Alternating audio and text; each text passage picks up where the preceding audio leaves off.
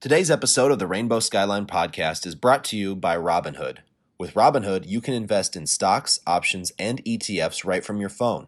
You can even spend and earn interest on uninvested cash.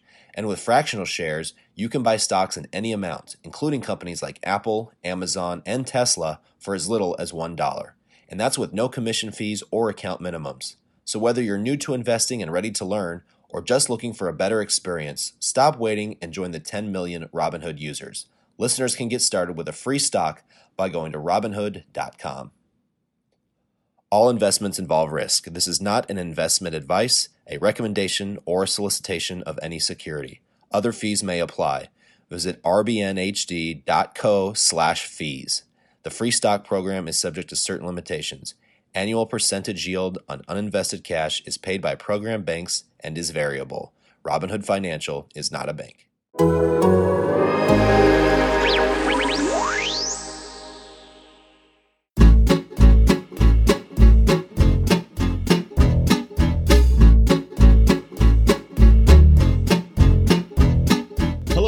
And welcome to a fresh edition of the Rainbow Skyline podcast, a podcast about the Denver Nuggets from your friends at The Athletic.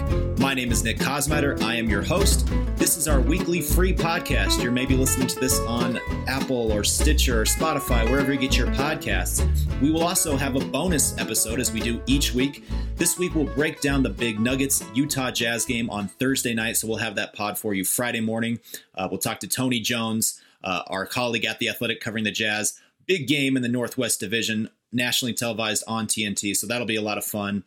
And to be a bonus subscriber, you got to go to theathletic.com/Rainbow Skyline, get 40% off an annual subscription. That gives you all of our podcasts as well as all of our written content from an all-star team of writers. All right, let's get to it. Today, I'm very excited to be joined by my good pal, Nate Kreckman. He is the host of Kreckman and Lindahl on Altitude 92.5 FM. He hosts that show every Monday through Friday from 2 to 6, and he's just an all-around good guy. Nate, thanks so much for joining us today, man. Thank you, Nick. Long live the Athletic Denver podcast. That's right. When the Athletic first got started, I had somebody shout that out the other day. You know, it was kind of our bootstraps version of the podcast that we started. Nate was our co-host. Those were some good times. It was well known for its hour-and-a-half long episodes. Totally inconvenient for the listener. I do believe that you and Nick Groke, our Rockies baseball writer, were the ones that really brought up that that time level. Yeah, those ones were the worst. It was you and I would go a solid hour. Groke and I, it was those things would stretch on forever. We would just argue about baseball minutia, and people would just generally get annoyed with it. It was really fun. It was fun. Well, we're going to talk buckets today, and it's been a while since you and I have chatted Nuggets, and so I'm excited about this. But first, I think off the top, we have to, since the last time we had the Rainbow Skyline podcast, obviously the tragic news of Kobe Bryant, his 13-year-old daughter Gianna, and 7 other people dying in a helicopter crash in California on Sunday. Nate, what's just your best memory or your most memorable thing about Kobe Bryant, just as a basketball fan, whether it, relates to something here in Denver or just really anything else? What are, just as we're a few days removed now, your kind of biggest thoughts? There was so many memories when it came to things that Kobe did against the Nuggets, and he was a pretty famed Nuggets killer. He eliminated them from the postseason 3 different times. I'll never forget games 5 and 6 of the 2009 Western Conference Finals. Just how brutal that was. Kobe, I think, went for 35 in game 6, and they blew the Nuggets out at the Pepsi Center. It's the single most depressing basketball game I ever attended in my life. I remember a night against the Allen Iverson Nuggets in which Iverson went for 51, except he had 49 through the first 3 quarters, and then they put Kobe on him in the 4th, and he finished with 51. I mean, he just shut AI down. He swallowed him up in that 4th quarter. I distinctly remember that. And I would be remiss if I did not mention, a number of those games that I went to in 2004 and 2005, Kobe's legacy in the state of Colorado and in Denver, I think, is different than it is in most places. And I was in the building those nights in which Kobe was, booed viciously every single time he touched the ball, both during and after the sex assault trial that went on up in Eagle, Colorado. And so Kobe Bryant was very, I think, disliked, but also, and you really saw it last Sunday with the reception that he got in the game against the Rockets. He was extremely disliked, but also I think very much respected by the fans here. And how could he not be? Because he was a pretty famed Nuggets killer. Yeah. And I think, we remember the 2016 when he was taking his farewell tour. And in March of that year, he came and played for the last time. I think just only played about 11 minutes. I scored 5 points that night. And there was a huge reception for him. But that night, obviously, there was a ton of Lakers fans in the arena. That was sort of back. We still see that now when the Nuggets host the Lakers or the Celtics. There's a lot of opposing fans. But I really do think that it's changed a little bit. But Sunday, that's not a game filled with Lakers fans or really even Rockets fans. That's mostly Nuggets fans. So I do think that was, as you said, a barometer of, what they really felt about him in terms of the respect for his game. And, it was just such a weird thing because the Nuggets were the first game to be played after the news broke. I was standing in the hallway outside the locker room, literally in the moments after TMZ first broke that story. And I saw a staffer show Jeremy Grant, Torrey Craig, and Mason Plumlee, who were leaving the locker room on their way to Team Chapel. And it was just this sort of stunned disbelief. And Mason Plumlee says, is that's not true, right? That can't be true. And so that was what was so wild about that was just they were trying to figure out, whether they're going to play the game. I mean, the Altitude TV crew was trying to say how, what should we do? How are we going to talk about this or how are we going to handle this? And I thought did a really nice job of coming together on really just a stunning turnaround, scrapping their whole pregame show. And then obviously the Nuggets to get a tribute kind of moment of silence up again in just such short order. It was just kind of the most surreal just day that I've ever really had doing this job. One of the things that really struck me and has struck me in the last few days is, I'm 39 years old, and so I am of a very different generation than the current NBA players. And, when you've written a lot about this, Jamal Murray, who went to the Mamba Academy and worked with Kobe, Malik Beasley, Michael Porter, these guys that really had connections to Kobe Bryant. These guys, they grew up with Kobe and LeBron as the basketball gods of their lifetime.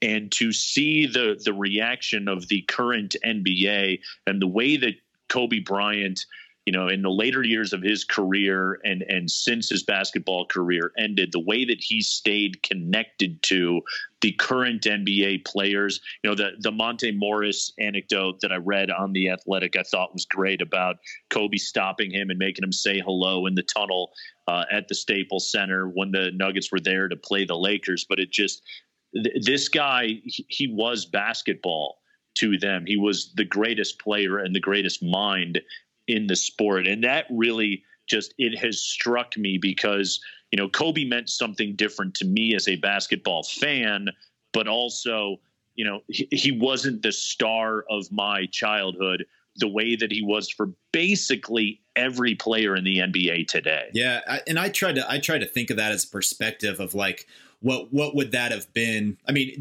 in our own right, like you said, I'm, in similar age to you and in our own right, it was just this stunning, really sad, depressing thing. But like, I try to put at it a perspective of like, if it was the person that I was like most attached to as a basketball player growing up, how that would feel for me when I was like only 20, 22 years old to have then lost that person. You know what, Nick? Suddenly. And the closest comp that I could think of to it, and again, it involved a Laker, and it wasn't passing, but when Magic Johnson retired from the NBA because he had HIV, and that happened, 91, 92? Right. But that to me was the closest comparison because, and there were a few different factors right there. Number one, here was Magic Johnson, the guy that, turned around the NBA, the Bird and Magic rivalry and everything that it did. And also, at the time, when somebody said in the early 90s, when somebody said I have HIV, that meant a death sentence. Yeah. That's really what that meant. That whole thing was very, very funereal. And here was a career. He was still playing. He had just been in the finals. And here was a career ending, just boom, a hard end to what happened in his basketball career. It's the closest thing that I could think of. Obviously, the situation's different, but the closest thing I could think of just in terms of the impact and what it meant at the time to the basketball world. Yeah, no, absolutely. It just so stunning. I mean, you try to think of it, it's like, Prince passing and stuff like that in sort of a music sense. Just these larger than life stars that, that go too young. But I just, again, just the vibrant way that he was connecting to the game. And you mentioned these players, he had taken on that role as being more of an ambassador. And I think which was a departure from the guy that he was while his playing career was going on. And yes. So I think that's what added so much to the hurt.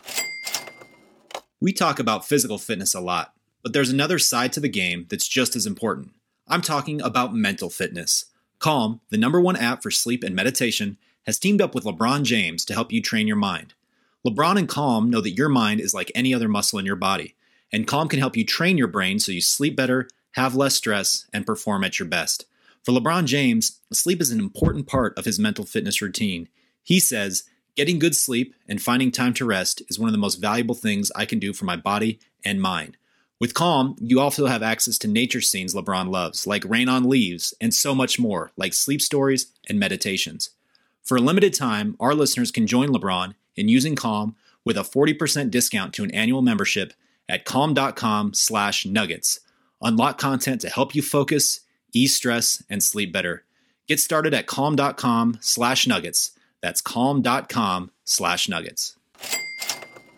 Last night, I think pretty much everybody in the NBA was back to action. Of course, the Nuggets, that was their first game back.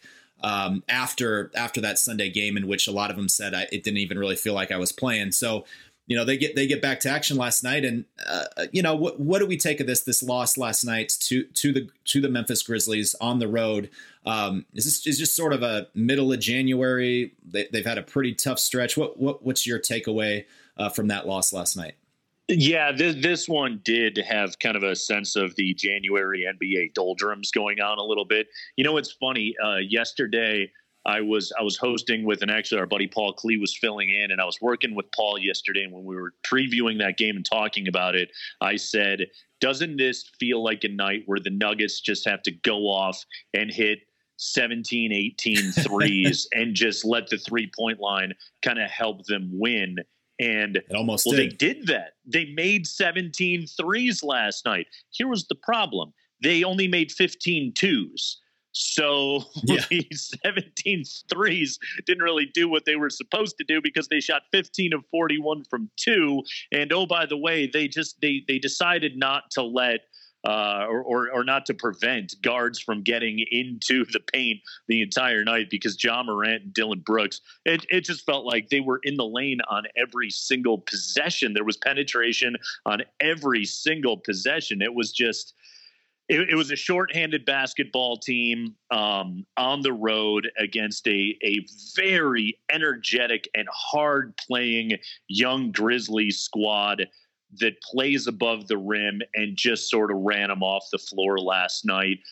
I'm trying not to put too much stock into that basketball game because I really do view this Nuggets team as a group that's in a bit of a survival mode right now. And largely, I think they've done pretty well given what their situation has been. Yeah, I agree. It's a situation where they're down 3 of their marquee role players, and it's something that they've had to try to survive. You looked at the schedule when it first kind of came out that Mason Plumlee was going to miss 2 to 4 weeks.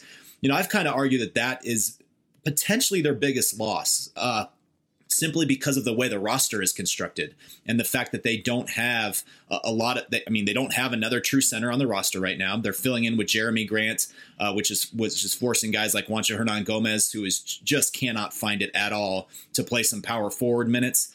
And so that to me has caused the most shuffling around. But again, you looked at that stretch when he got hurt before that Houston game, and you said they have to play at Houston, at New Orleans, a team they have had all kinds of trouble with. They come back and host Houston on Sunday. Then they go at New Orleans. At Memphis. Now they're going to host the Jazz on Thursday and then just go to a brutal back-to-back with Milwaukee on Friday. So this was the stretch that you say, they have to somehow survive it. They go and they beat New Orleans. Really nice win there. That they beat Houston in that kind of really weird Sunday game. So I think even with that loss last night, they're still in a good place. Now, I think Thursday is the key game to all of this. But it kind of brought me to this next question as I've looked at it. Who do you think of these three guys that they've now missed for extended time and are going to continue to miss for time? Paul Millsap, Jamal Murray, Mason Plumlee. Who do you think now, as we've had a little bit of chance to look at this group, who do you think they miss the most?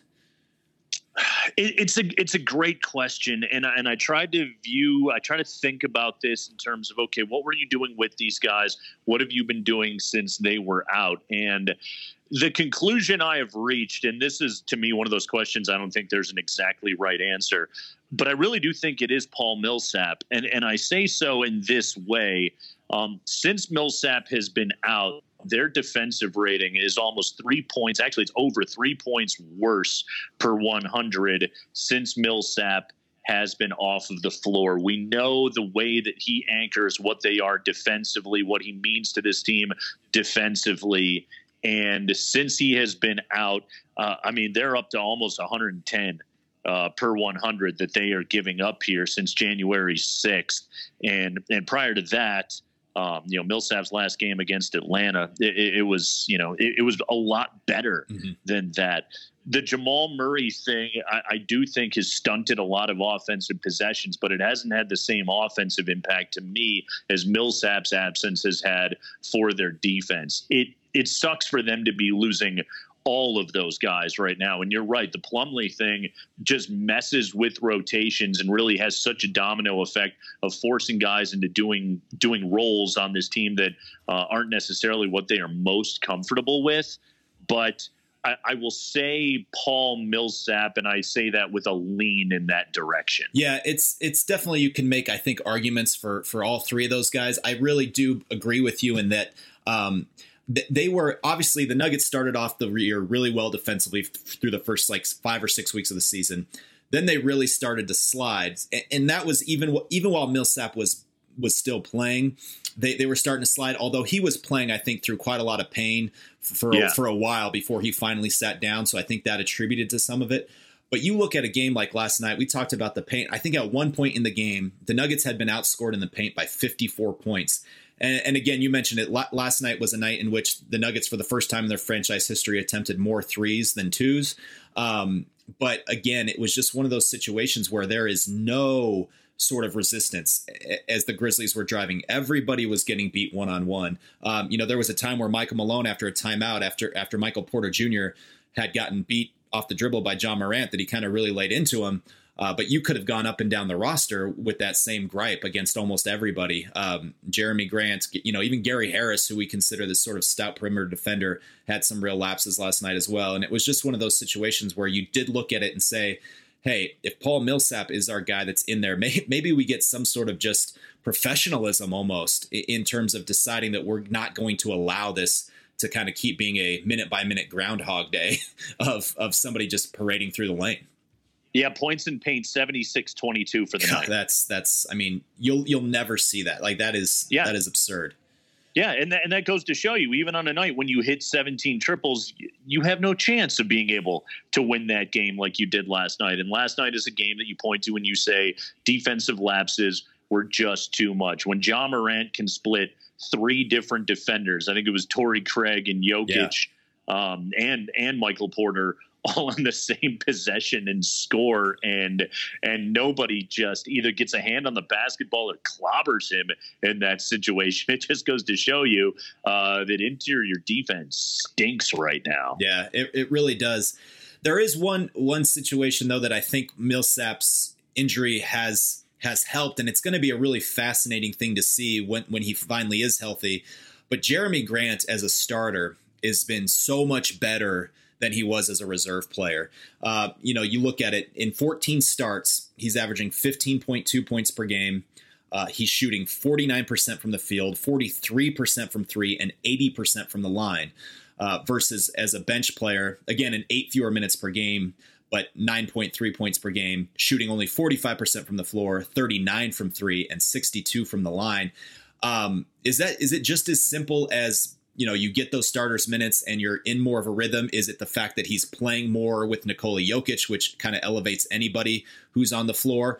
Or is he just kind of a better fit as a starter? What do you see when you can attribute to a guy who's obviously playing so well right now for the most part?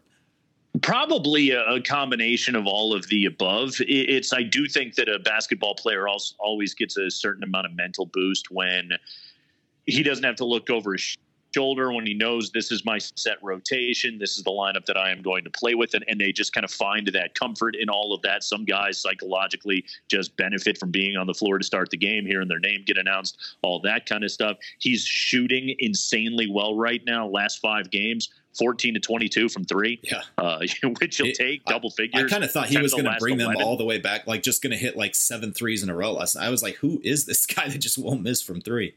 Yeah, no, it was 16. They got to cut down to 7, and it was pretty much all on Jeremy Grant hitting threes at that point of the night. But yeah, I think it's a huge all of the above kind of thing. And this is now the challenge here for Michael Malone is when guys do get healthy and the playoff rotation is starting to get pared down of, can you still get this version, this, sort of per 36 version of Jeremy Grant, but get it in, the 20 to 24 minutes he'll be getting in his regular role as a reserve, maybe a little bit more than that. But can you get this version of that basketball player in a diminished role? That's what we'll really have to see. And that's where we'll kind of find out for Jeremy Grant how pleased he is being a part of this organization. His contract is up at the end of the year. There's an option there, but he's going to go get paid, right? Like Jeremy Grant deserves to go and get paid right now.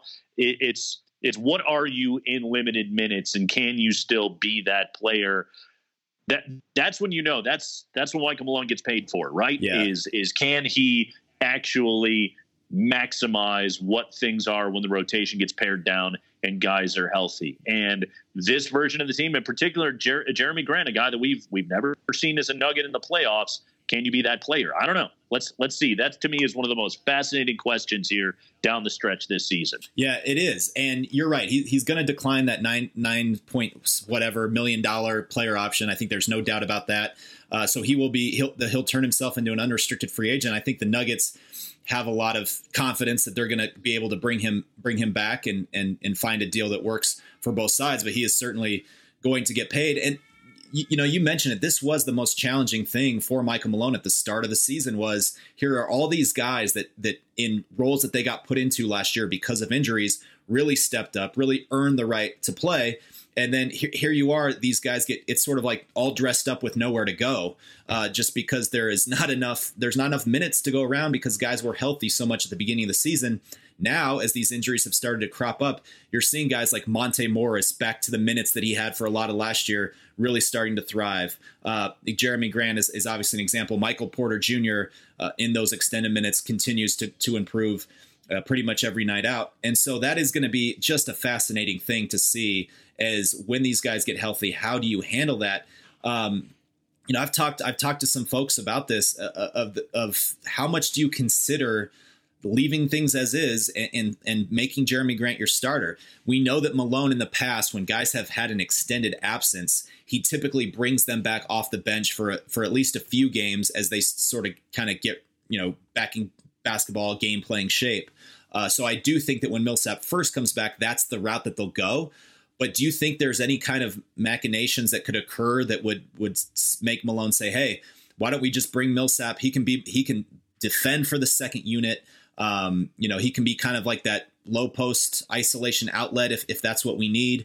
And then just sort of, let Jeremy Grant kind of continue to thrive in this role. Or do you say this guy's your 35-year-old veteran, $30 million player? There's no way you're bringing him off the bench. It would really surprise me if Malone did that. That would be a ballsy move by Michael Malone. And I think in a lot of ways kind of out of character for Michael Malone to do that based on what he's done with this team so far. But to your point right there, Nick, like what is he going to look like when he does come back, when he is working with that second unit? Does he help boost that group defensively? And there's your answer right there. Now, I do think that Paul Millsap is enough of a professional that if Malone goes to him and says, look, I think this is how we maximize both you and Grant the rest of this season, and I like you in this role. And if something happens to Jeremy, you will go back in the starting lineup. But for now, I like you with this group. And then it adds the freedom for him to say, okay, when we get to the fourth quarter, what can I mix and match? What combination is working on this particular night? Would I rather have Porter in that role? Would I like Porter and Grant together in the front court? Or what combination is going to work with us along with Nikola Jokic down low? It sort of gives him that freedom. I would have no problem with Malone doing that, especially, and again, let's see what Millsap looks like with the second unit when he gets back. But and tell me if I'm wrong. You're around Michael Malone every single day. I'd be surprised if he did that. I would ultimately be surprised as well. I think, and for most of the reasons you say, I just think he's a veterans coach too. Yep. That's sort of how he's kind of connected. As he started to bring up these young guys, he's always really leaned on sort of the Jameer Nelsons and the Paul Millsaps, Mason Plumlees, guys like that. To sort of be an extension of his voice and talk to them about how they're doing things. So I would really be surprised. And again, I'm not even convinced it would be the best idea anyway. We're sitting here talking about how poorly they've gotten off. Like I saw a stat, I think Adam Mares had that was like their last six first quarters, the Nuggets have given up at least 28 points, and most of those have been over 30 points. Ugh. So, I mean, we're talking about a team that's coming out of the gates and just getting burned defensively. That could be a reason enough right there to just say, hey, let's get arguably our best defender on the team back into the starting lineup and just sort of hopefully, one thing you hope is that maybe this momentum that Jeremy Grant has created for himself, this rhythm, that maybe that supersedes the idea that he's just starting and that's why he's playing well. Maybe he's just now in a better rhythm. You can still sort of work it so that maybe Paul Millsap's just playing fewer minutes, so Jeremy Grant continues to get to play a lot of minutes alongside Nikola Jokic and do it that way. But again, I would also be surprised if Paul Millsap were to kind of long-term be taken off the bench and wasn't their starter in the playoffs. Let's finish it with this trade deadline now coming up just about a little more than a week away, February 6th. As it stands, the Nuggets, I think the talk for quite a while has been that Malik Beasley and Juancho Hernan-Gomez are two players that teams are certainly interested in. Certainly, I think Beasley more than Hernan-Gomez. But given the injuries, again, it's turned into a situation where the Nuggets, I think, need Malik Beasley. They don't have shooting on this team. Last night, making 17 threes was pretty much an aberration considering how well this team has shot the three. So my thought is that they're going to need him, and unless they're going to use him in a deal that brings you back somebody that can really shoot the basketball like a JJ Redick, then it doesn't really, to me, behoove the Nuggets, even if they're going to lose him for nothing in the offseason as a restricted free agent. I just have a hard time thinking that you can part with this guy unless something really comes back that's going to help you. What is your view on it? I'm doing the quick math right here. 3 for his last 21 from behind the arc right now. Malik Beasley. This is over the last 6 games. Since that great breakout against Golden State, he has mostly been kind of a net negative for this team offensively. Now, again, but you've seen nights in which he goes from 31 minutes down to 18, up to 26, down to 17. He's another guy whose role is fluctuating all over the place with Gary Harris's return, but Gary being on the minutes restrictions right now. Malik is another player that just doesn't feel like he's all that comfortable out on the floor. This is another guy that kind of needs minutes. And the Golden State game is the perfect example of that's the best version of Malik Beasley. I think of that game at Memphis last year of the way that Malik can kind of, in some ways, it sounds crazy to say, but he can take over games offensively. He's just not doing it very often right now and just doesn't feel like he's particularly comfortable out on the floor. If there is something where you can potentially move him for shooting and some team could say, we want this guy and we believe we could sign him to a contract extension, I think you would do it. The Juancho thing, who's dying for Juancho right now? Who's giving up something of some sort of value that isn't just in a complete and total rebuild to go and get Juancho Hernan-Gomez right now? That move almost seems like it would be impossible to make. It feels unlikely the Nuggets are going to do anything. It does kind of feel like they're in that situation right now where eventually a healthy Jamal Murray and eventually a healthy Paul Millsap back in the lineup, that's going to be their de facto trade deadline kind of additions for this team.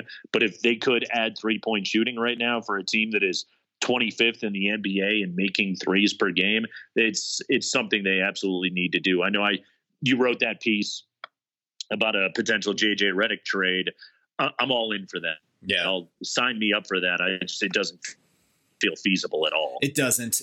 I think that would be such a great fit with them. Instead of Gary Harris, obviously Gary Harris might or might not be a part of that, but just think about these dribble handoffs that the Nuggets run. JJ Redick just creates so much momentum and space coming off of a guy like Nikola Jokic that it would just be a nightmare. But I don't think the Nuggets have. We always used to look at the Nuggets as this team just chock full of assets, and right now I just really don't think they have the ammunition to do a deal like that. Who do the Pelicans want? If you were to trade, Malik Beasley, Gary Harris to fill the contract void, or a Mason Plumlee, that's not enough. And then you don't have a first round pick you can trade. You don't even have a second round pick until 2023. I just don't think they have the ammunition in this trade deadline to make a big move. No, it really doesn't feel like that. They're just kind of stuck. They've moved all their draft picks. When do the Nuggets have another second round pick right now? What is it, 23? 2023. That doesn't even feel like a real year in my life. I'm still adjusting to this 2020 thing. But they don't have any assets. Yeah, your daughter's going to be in high school by the time that they have a second round pick. She'll be driving. No, you're right. And, again, most of these second round picks they gave up in that salary dump with Brooklyn to get off of Kenneth Faried and Darrell Arthur's contracts in 2018.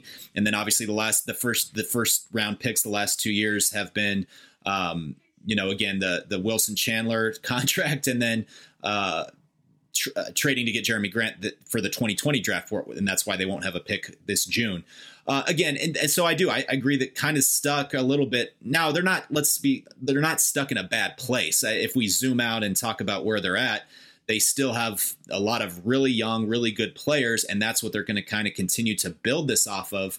But at the same time, when you're a young team, you always have to build through the draft. And my kind of hope for them is if they don't think they're going to be able to re-sign Malik Beasley and you can get a first round pick for him, I think you have to sort of restock your asset cupboard. Now, I'm not sure right now the way he's playing. I don't think they'll get a first round pick for Malik Beasley.